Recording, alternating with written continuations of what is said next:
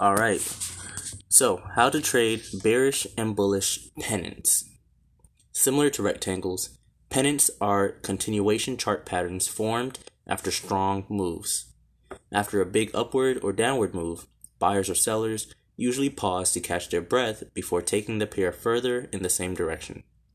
Because of this, the price usually consolidates and forms a tiny symmetrical triangle, which is called a pennant. While the price is still consolidating, more buyers or sellers usually decide to jump in on the strong move, forcing the price to bust out of the pennant formation. A bearish pennant is formed during a steep, almost vertical downtrend. After that sharp drop in price, some sellers close their positions, while other sellers decide to join the trend, making the price consolidate for a bit.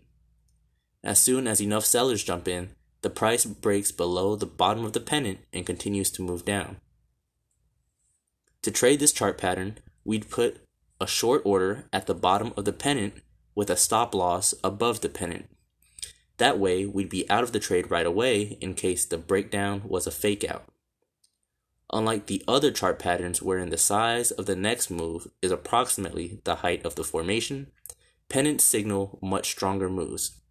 Usually the height of the earlier move, also known as the mast, is used to estimate the size of the breakout move. Bullish pennants, as the name suggests, signals that bulls are about to go charging once again. This means that the sharp climb in price would resume after that brief period of consolidation when bulls gather enough energy to take the price higher again.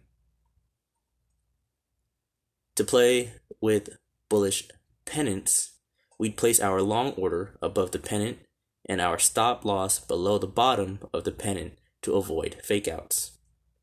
Like we discussed earlier, the size of the breakout move is around the height of the mast, and pennants may be small in size, but they could signal huge price moves, so don't underestimate them.